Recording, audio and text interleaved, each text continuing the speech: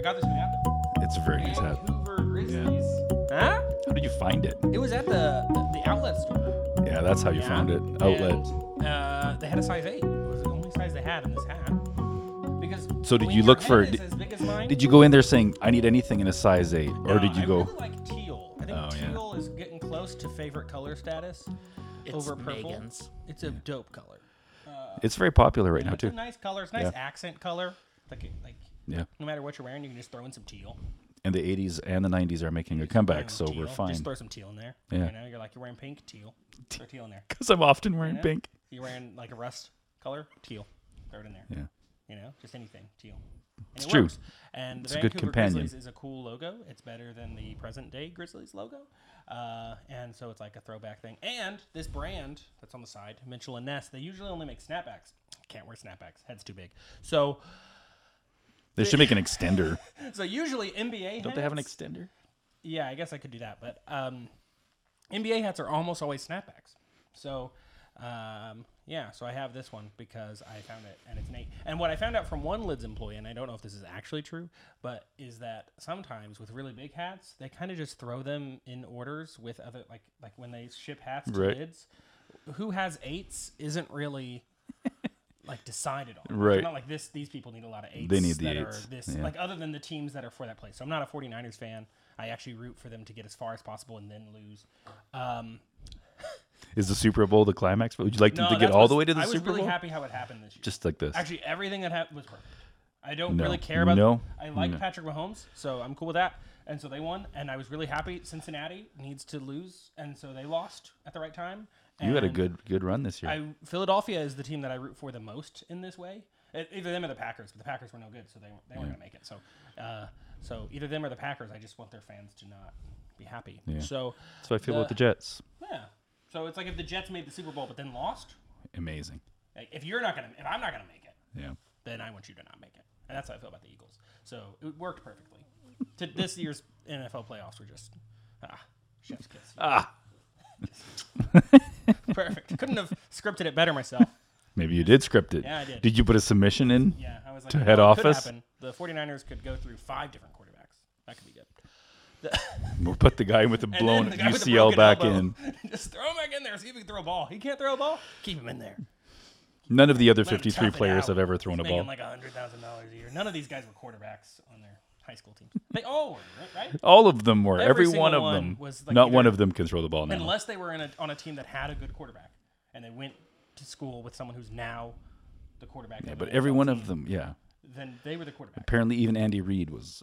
He was a quarterback. Yeah. Quarterback. Everybody was a quarterback because in high school football, you're like, you know what? None of the rest of these guys are good. You run, go fast. You need the ball as quickly as possible. What if we just gave it to you? Let's shortcut Whatever any you feel, handoff whatever you situations. feel, you Yeah. know? It's better than the schools here who just run jet sweep constantly. The high school football's really frustrating. You go and you're like, what are you guys doing? I've asked them that at times. The people on the teams. Yeah. I'm like, what is the game plan? And they're like, we don't know. Are we using skills per se? No, we don't have that skill. They don't have the jet sweep. They're not fast enough to run a jet sweep. By the time they get to the other side of the line, somebody's already there hitting them. Exhausted. And it's like, what are they supposed to do? I don't. Just every once in a while, just throw it, and then they do that, and it's always intercepted. It's just sad. Bad high school football is just kind of sad, you know. Yeah. If you don't have like NFL level players out there, guys who are like 6'9", just running over somebody, Just cruelty. destroying people. And you're like, What's it that's even what we're here worth? for, you know. Anyway, we're not here to talk about football, and the Vancouver Grizzlies aren't even a football team. So I ended up with a hat because it's an 8, and I couldn't find any better hats, really. I was Yeah. like, there was one that I thought about. There was a Dodgers hat, but I have a lot of Dodgers hats. Yeah, so that- I was like, Maxed out on so I can Dodgers. usually find those here, size 8 Dodgers hats. Yeah. But size 8 of other hats, difficult to find. The Bears don't really have that good of hats, sadly. It's because it's not that good of a logo. It's a pretty dope logo. The Bear's pretty cool. It's just they don't like to change The up bear? the colors, you know? Has They there, like to do, has like, there the- only been one They're bear? very like standard with it. You know, you got to sometimes mix it up, go crazy. Give No. me a teal bear hat. You know? No, Give me teal no. Bears jerseys. Have some rules. Give me anything but those orange ones. You know. Anyway, or like those white Bengals jerseys. Those are dope. Yeah. Where it looks like you're a snow tiger. It does, It's not, they're doesn't not it? snow tigers. White tigers are the result of Aren't they snow inbreeding, tigers? but they're not. It's just when you get white tigers by Doing the wrong thing. yeah. I'm excited to talk about evangelism. We're not talking about that today. Today we're talking about the church. So welcome to If I Had an Opinion. I'm Jeremiah. That's Nigel. That's Gordon. Those are going to be our two things. And we're going to talk about the church. We talked about the purpose of church last week. Our doctrinal term for the day is Did you find one? God. Is this a new? I thought maybe you found a new feature for this. No, I just flipped and I ended up at God. So the term of the day is God. Brought to you by the number one again. Three. And one, but there's not three gods. That's the In problem. Yeah, if one. the word was persons, then it would be good. Don't want to be a heretic, you know what I mean? So Don't want to be. don't want to be Hashtag not a heretic. Accidental heresy is never good, especially than when it's purposeful. recorded. Yeah, better than purposeful. Yeah, Better, but when better. It's recorded, it's not great. Then I have to cut it out. So we're talking about the purpose of the church today. Last week we talked mostly about worship, and then a little bit about the discipleship part of church. Hold on. Where were we? Yeah. So again, from Grudem, his definition is that the primary purpose of the church are ministry to God, which is worship, believers, which is nurture, and the world, which is evangelism and mercy. So those are going to be our three things. I wanted to start, kind of finish up our nurturing part with 2 Timothy 4, because I think we maybe when we talked about like how people are nurtured, I think it's important that we get this part out there, and especially when we're going to talk about evangelism too. It says, I solemnly charge you before God and Christ Jesus, who is going to judge the living and the dead, and because of his appearing in his kingdom, preach the word, be ready in season and out of season, correct, rebuke, and encourage with great patience and teaching. For the time will come when people will not tolerate sound doctrine, but according to their own desires will multiply teachers for themselves, because they have an itch to hear what they want to hear. They will turn away from hearing the truth and will turn aside to myths. But as for you, exercise self-control in everything, endure hardship, do the work of an evangelist, fulfill your ministry. And I think it's important when we talk about how we nurture people that the main way we do that, or one of the ways we do that, is when we are teaching what we are supposed to be teaching is the Word of God, not other random stuff. Yeah. We can have random conversations. It's not that we can only ever talk to people about everything has to be somehow brought back to the Bible. But as we are in the office of pastor, as it were, our goal is to preach the word, do the work of an evangelist, teach according to sound doctrine, all of those things. That is part of the purpose of the church. And so when you look at like the 9 marks people that we looked at last week, that's one of their main goals. We're looking at nurture, evangelism, have to be centered on the Word of God. Why? Why do they have to be centered on the Word of God? Mostly because there are going to be other prescriptions to deal with our life, deal with our decision making, deal with the questions that we face every day. And what can happen, it's kind of like the telephone game. What can happen is that if you take a principle, which is biblical, and you leave that principle to the next generation, if all they do is take your teaching or your word for it, and that happens generation after generation, slowly we depart from what was literally said and what was actually taught, and we arrive at a place where it gets infused or syncretized to our daily life. So when Paul is, that's where 2 Timothy is when Paul is transitioning from this world into the world to come, he's leaving Timothy with instructions so that the generations that come after him are going to go back to God's word and find their nourishment for their spiritual walk. They're going to find their message for evangelism from the things that God has already taught, not just the things that have trickled down over time. The oral tradition that the Old Testament was written in was much more powerful, was much more literal.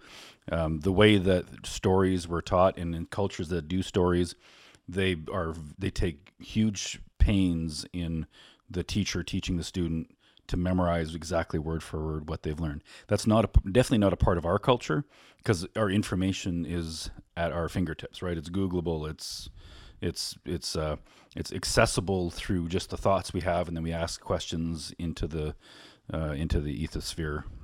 We can get that information, so we don't memorize things very literally, and in a word for word kind of a way.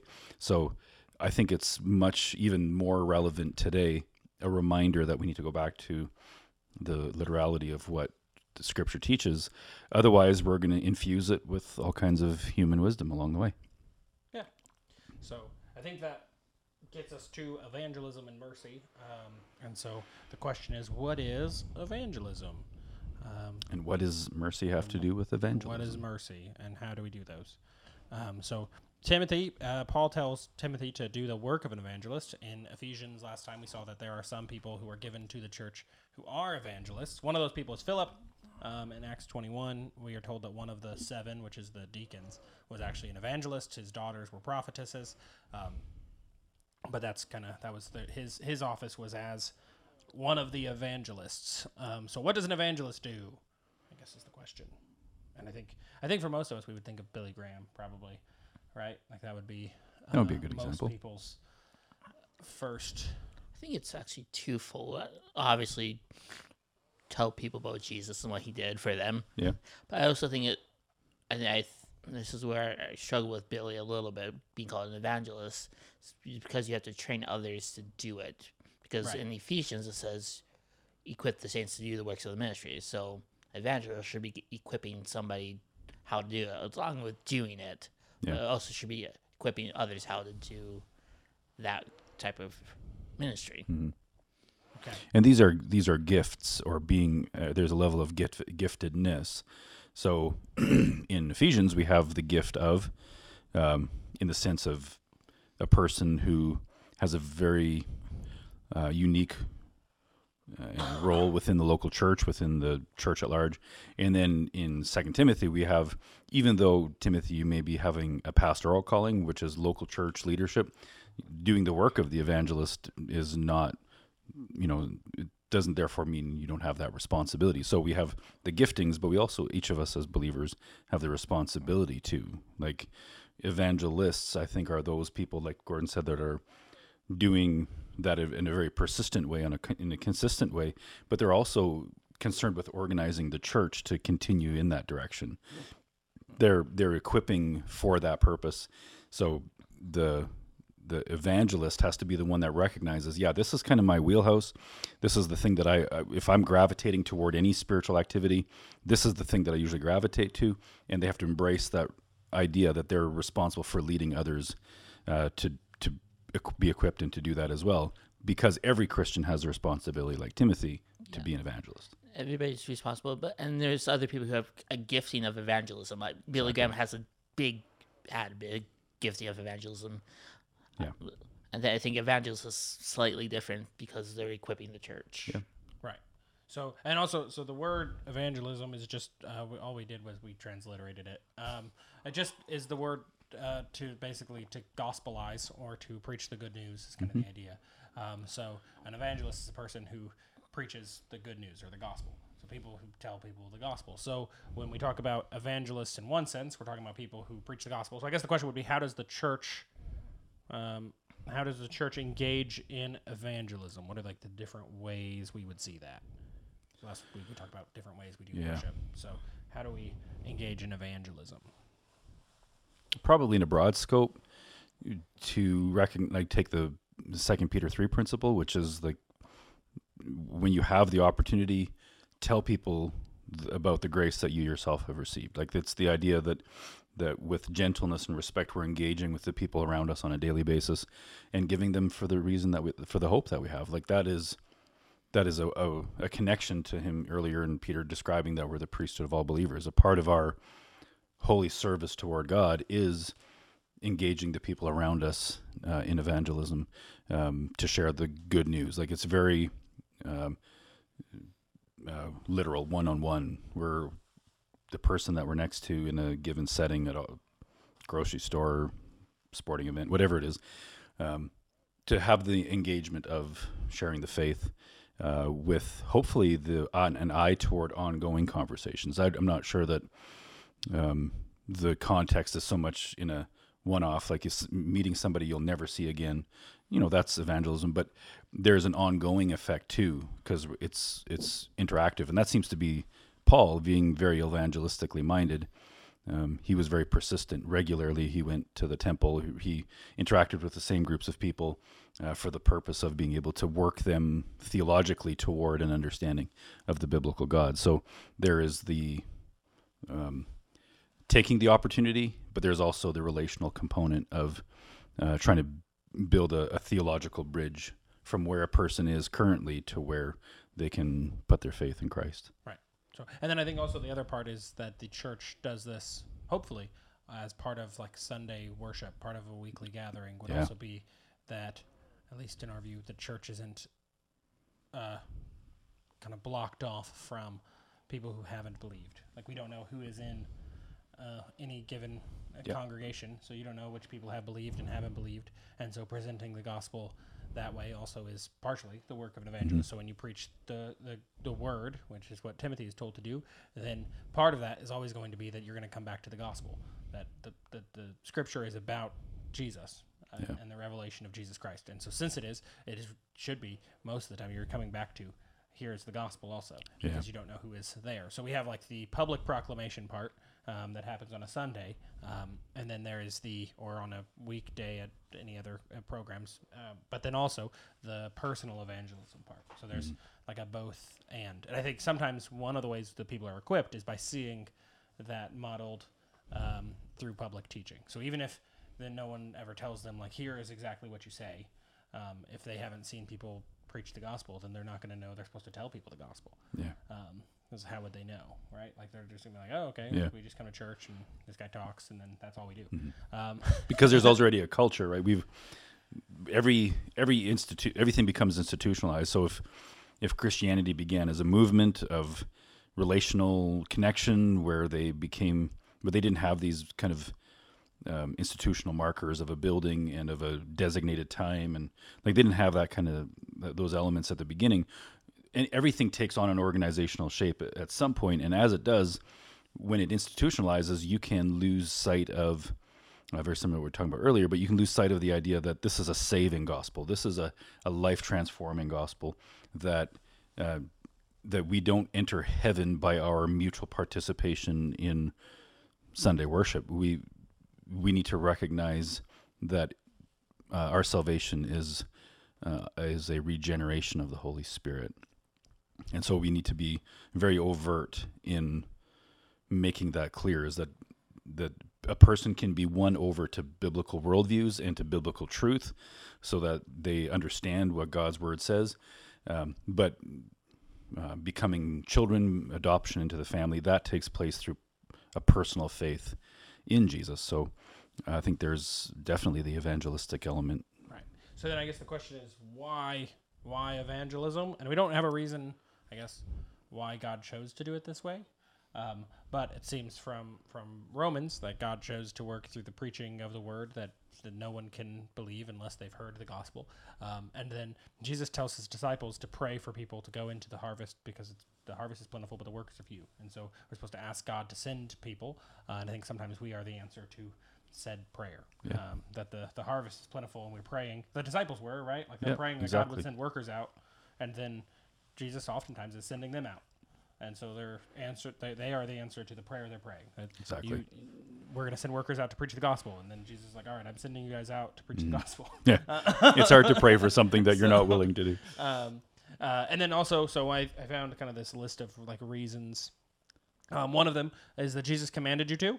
That's always a good reason. It's always a good one. Very significant. Matthew 28, right? Go into all the world and preach all authority in heaven and earth has been given to me. Go therefore, make disciples of all nations, baptizing them in the name of the Father, Son, and Holy Spirit, teaching them to observe all that I have commanded you. And behold, I am with you always to the end of the age. And so you have both the initial proclamation and belief part in that you are baptizing people in the name of the Father, Son, and Holy Spirit, but also the continuing to teach and equip people. So when we look at Paul's ministry, I think when you read it in Acts, if you're not paying attention to like what it's telling you about time that has passed, it seems like all of his ministry is really fast. And in one sense, it is really fast. Yeah. But in another sense, he spends significant time in certain places.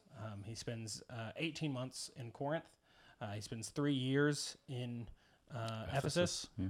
There's some places he's only there 2 or 3 weeks, but usually that is because of persecution is the reason he moves on. Yeah. And when he leaves Ephesus, he has a farewell speech that he gives because of his longing to stay with them.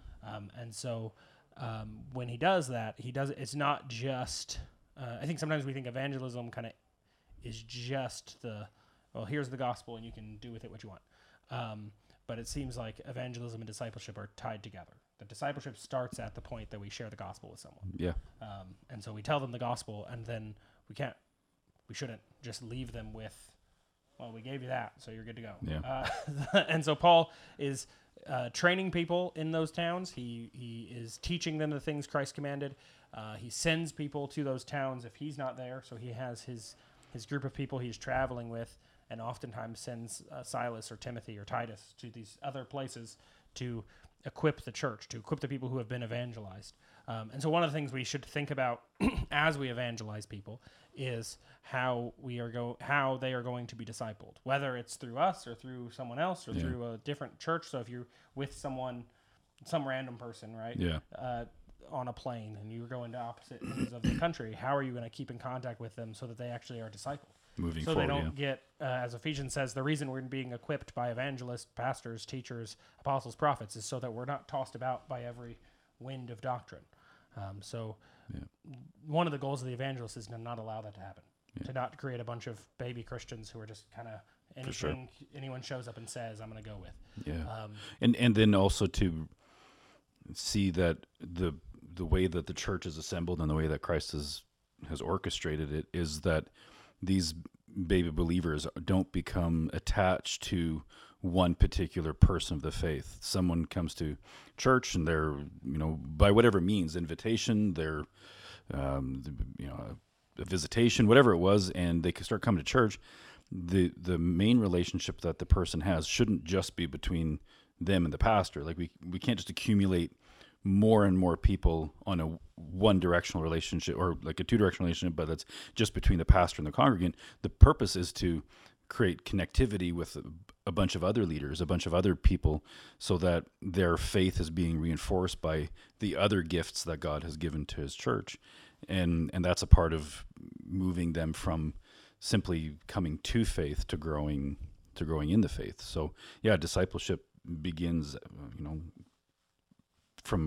with every communication, there's discipleship, but the purpose is to bring that person to a saving relationship with Christ. And in Acts 1:8, we're told that we'll do this the disciples, the 500, and then it's 120 who stay in Jerusalem, are told that they will be his witnesses in Jerusalem, Judea, Samaria, and to the ends of the earth. And so we see that this command isn't just localized, but also shows us that we're supposed to be somehow involved in evangelism that spreads around the world. So we do that through missions, which I think is a good bridge to the mercy part. But we do that through missions opportunities. Either we go somewhere, or we pray for missionaries, or we give to missionaries, right? So Paul calls the people in Philippi, it's the only church he calls partners in the gospel, because they are the only church that contributed financially to his ministry. Right. Any other time he collected money was for someone else, except for from the church in Philippi. And so he collects money from them, and he calls them partners with him in the gospel. Yeah. So in Paul's mind, the people from Philippi,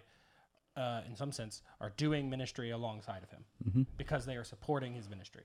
That if it wasn't for them, he wouldn't be able to be there. So every convert, every conversation that happens is a result not only of Paul's ministry, but of the ministry of the people at Philippi. Which is, I think, an important thing to remember when we talk about evangelism, is that the church isn't just one specific place in this sense. When we talk about the purpose of the church, that the church is the body of Christ evangelizing to the whole world. That's right. And so we can celebrate the victories of people who are part of the church anywhere, everywhere. And we should be like, look, that ministry is succeeding, and that is a good thing because the gospel is reaching these people. So I guess what is mercy then, and how does that tie into evangelism or our work to the world? How would you define mercy? Well, if we're not getting what we deserve, that would be one of the main kind of perspectives to keep in mind when we enter into the realm of evangelism is there are people that are going to get what they deserve. If they do not put their faith in Jesus and their walk with him isn't one in which it's personal, saving, regenerate, all that stuff, then at some point along the way, they are going to be judged for their sin. So mercy says, I don't want that for you. That's not what I desire. And so out of mercy, I'm keeping in mind that there is a judgment to every life. Will that judgment be abated because they've put their faith in Christ, or will they receive the full and just condemnation of their soul? That I think is, we used to use much more like turn and burn kind of terminology and that kind of thing as a way of trying to promote that concept that we're not just trying to win people over to an opinion or to a side.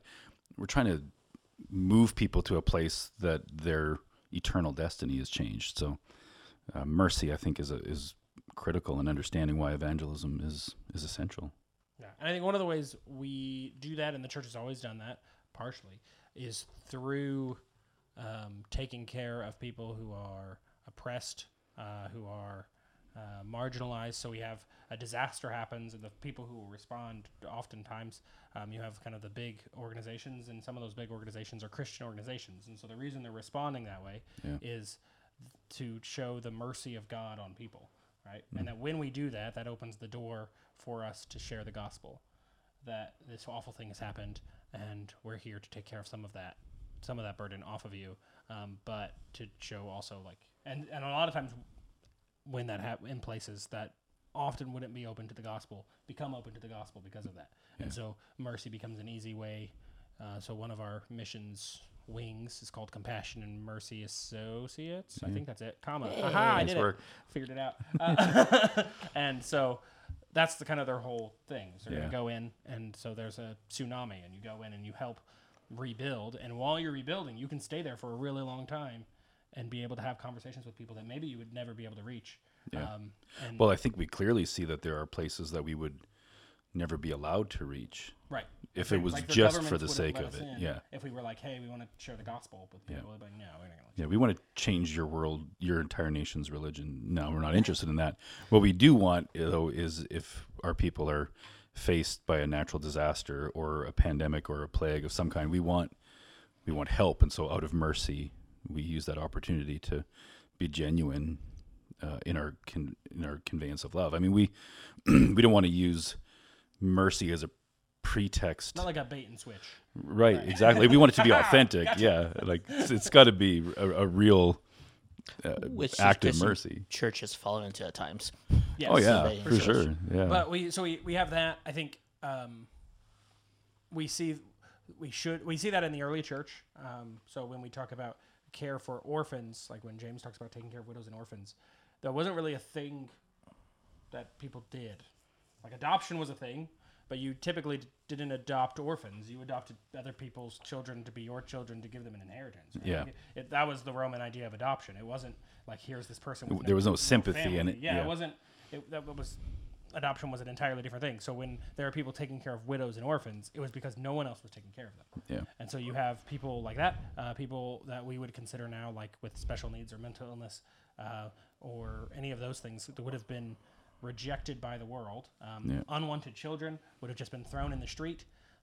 And in places where there was a Christian influence, those children got taken in because of the mercy of God. And so because of a Christian worldview, exactly, seeing that every person has dignity and value in the eyes of God and deserves to hear the gospel no matter what their circumstance is, then that mercy leads you to evangelism, I think. Yeah. And so the goal isn't just to help their physical needs all the time. And I think sometimes we can get distracted either way. We can move the social element to the front. Right. We can either just we forget to share the gospel at the end.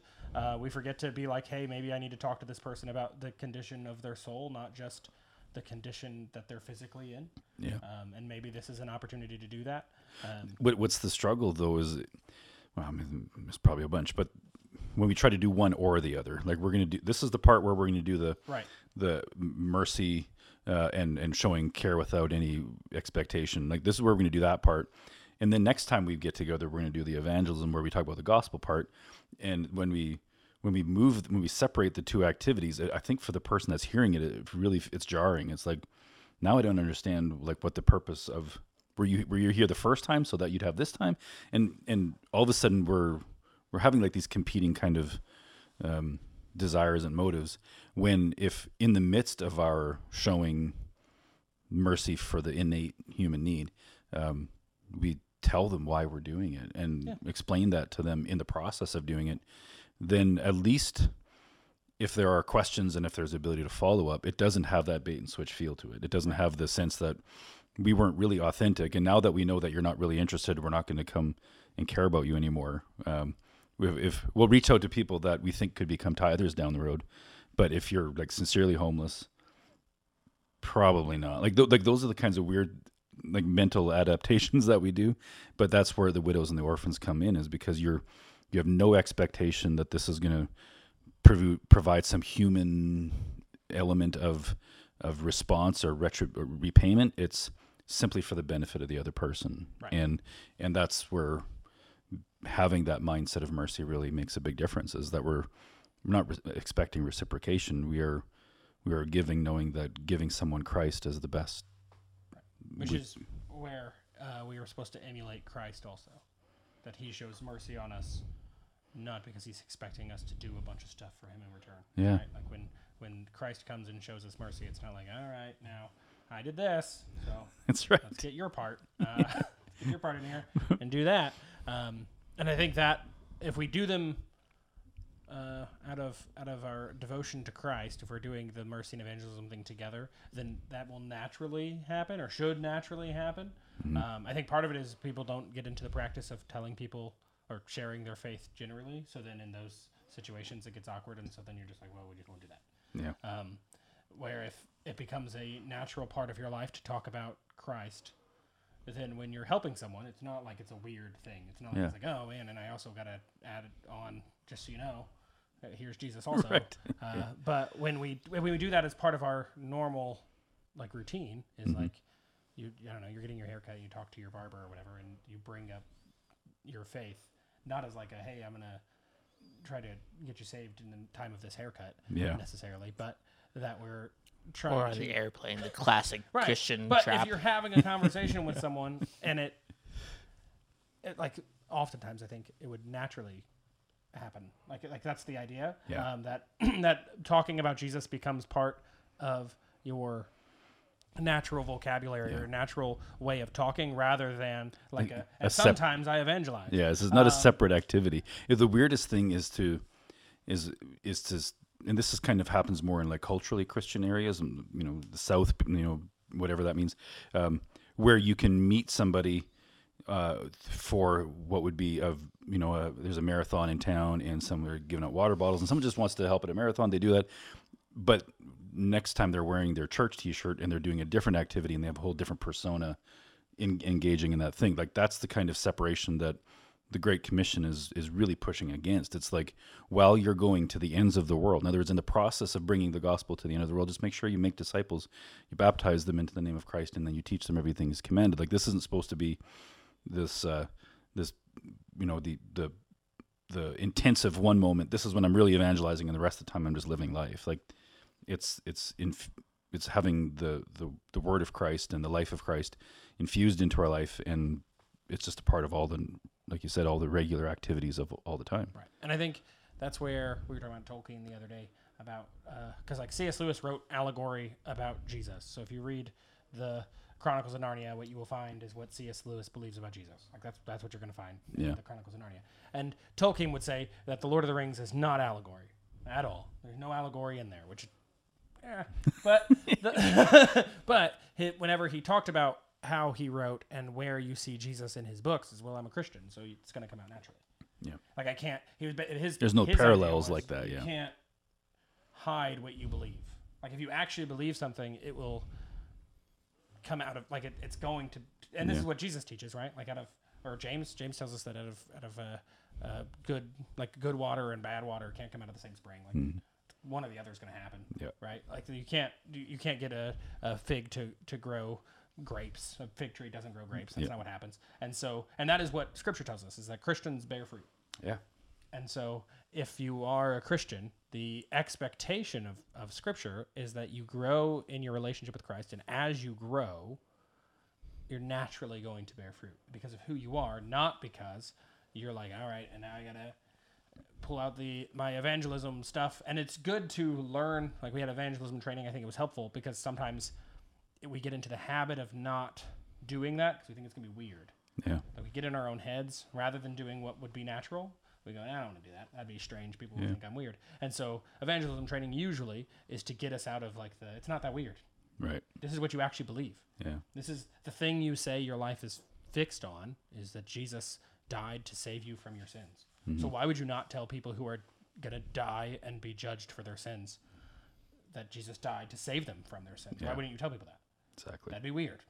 If you have the ability or the knowledge that will save them, then naturally you would want to tell them. Mm-hmm. And looking for, not looking for opportunities in the weird sense of I'm going to these places in a quest for an opportunity, and you start looking at the way people look at you, and it's like, is that the one? Is that the one? Like, not like. I think that gets a little bit superstitious. It's more like I know that God will bring people into my life. I know that there will be these moments that we used to call them divine appointments, but that gets, no one likes to hear that anymore. But it's like this idea that God is the one who is orchestrating all of the events. And if in response to the people that come our way as we're going through life, we are just intentional about sharing the love of Christ with them, we're going to find ourselves evangelizing more and more because we recognize that a part of everyday life is constantly being orchestrated by God himself. I think you see that especially in like adult converts to Christianity. Yeah. Right? Like when people who were not Christian, they didn't grow up Christian and they become Christians as adults, most of those people that I have met, they share their faith with everybody. Yeah. They're like, no, it's like changed my life. Why would I not tell someone? Right. Like, and we do that with other stuff. We're like, like, I don't know, you get on some like workout routine. You're like, hey, I got to tell you about this. This is what you got to do. If you did this, it would change your life. Right. And we're willing to do that with whatever that is and not with Jesus. And I think sometimes it's especially hard when you were raised in the church around. So like for me, I was homeschooled, raised in the church. So everyone I knew was at church. It was the only people not in my family that I knew, they were at church. So forever I would be like, yeah, I'm not an evangelist. I don't know. Right. I wouldn't do that. That'd be weird. Anyway, I think part of it was I didn't know anybody who wasn't a Christian. Like, Yeah. how do I You hadn't even had a conversation with those people yet. How am I supposed to talk to those people? And so I think that becomes more difficult, but becomes a thing that we're supposed to do. So like when we, for youth ministry, whenever we end a youth ministry thing with prayer, usually at the end of it, I pray that we would have opportunities to share the gospel and the boldness to take those opportunities. Yeah. Because I think usually we do recognize the opportunities when they happen. And usually we're like, yeah, I'm good. This would be the perfect opportunity to tell you about Jesus, and I don't really want to. I've got things. And we're told in Acts 1 that when we receive the Holy Spirit, we're given power to be witnesses. Like, that's what the power's for. Yeah. Like, it's not a different power. It's not like a separate power and the witnesses thing. It's you will receive power and be my witnesses. The power is so that the disciples would be able to share the gospel. Yeah. And that same Holy Spirit dwells in every person who has believed in Jesus. And so if you've believed in Jesus, you've been given the power to evangelize, right? So you can share the gospel. And I think sometimes we don't for that reason. I think also sometimes we think we don't know enough stuff, right? Like because we realize this person now needs to be discipled.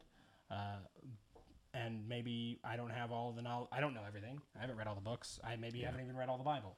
And we anticipate all the questions. Right. Yeah. And so we psych ourselves out of just telling someone what we believe and why we believe it. Yeah. And then I think this is where Paul comes in, where Paul says he planted, someone else, and Apollos watered, but God made the growth. That evangelism ultimately depends on God. And with that, our goal isn't to get them to pray a prayer. Right. Or make even a decision that day. Our goal is simply just to express the gospel. Right. Tell them the gospel. And then, like, it's really not about me. right. And Like, I think when we realize that, You're not it another helps. notch on my belt. Yeah. It helps a lot to realize that, because then it helps us not, I think, to not be as stressed out about whether or not I do it right or I say the perfect thing. is because the Holy Spirit's working, not me. Like if this person gets converted, it's not because I did it perfectly. If this person doesn't, it's not because I did it horribly. Right. Like I could give you the perfect gospel presentation, and you'd be like, nah.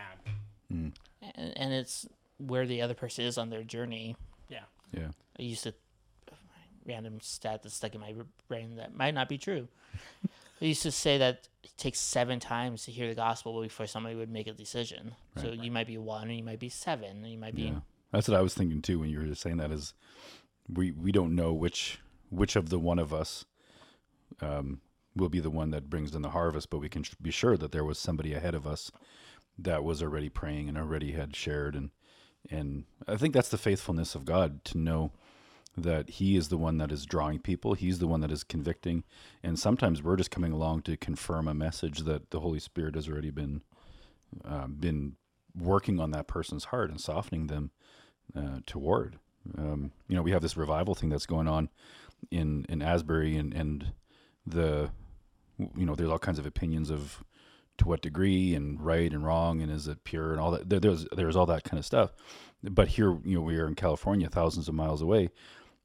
We can be fairly certain that a person that we bump into has heard something about it. It's been on the news. It's been not just in Christian circles, but so could this, what appears to be somewhat of a spiritual awakening, to maybe, in the words of a person that's not a Christian, could that be getting them to think more about spiritual things and about God and about who God is? And if God is doing this in their life, would God want to do something in their life? So it's really hard to take all of that responsibility of evangelism on us, when it's obvious the Holy Spirit can use infinite measures and means to bring that person to himself, and we're just part of that journey for them. Like puppets. God uses puppets. God uses puppets. I'm not sure that puppets I have qualify. We're puppets.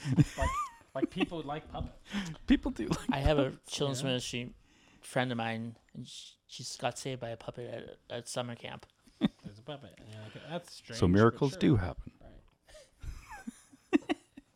Right. But I think that like God uses whatever means he wants to use. Yeah. Right. And so we don't. I think that hopefully, at least for me, when I realized that, like it makes it less stressful to share the gospel with someone. Yeah. That it's not about me doing it perfectly. It's not about me having all the answers.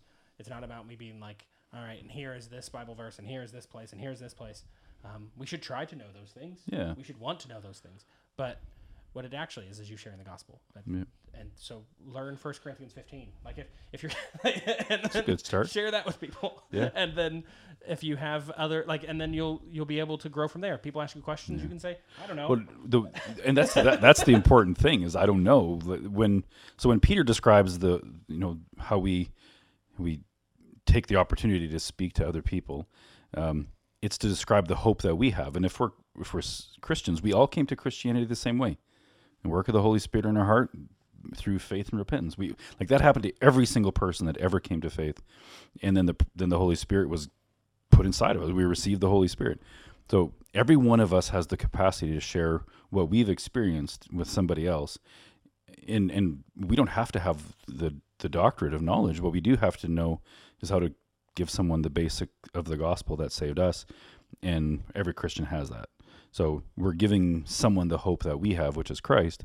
And then they can search it. They can figure it out. The drawing of the Holy Spirit to convict them of their sin, they can do that too.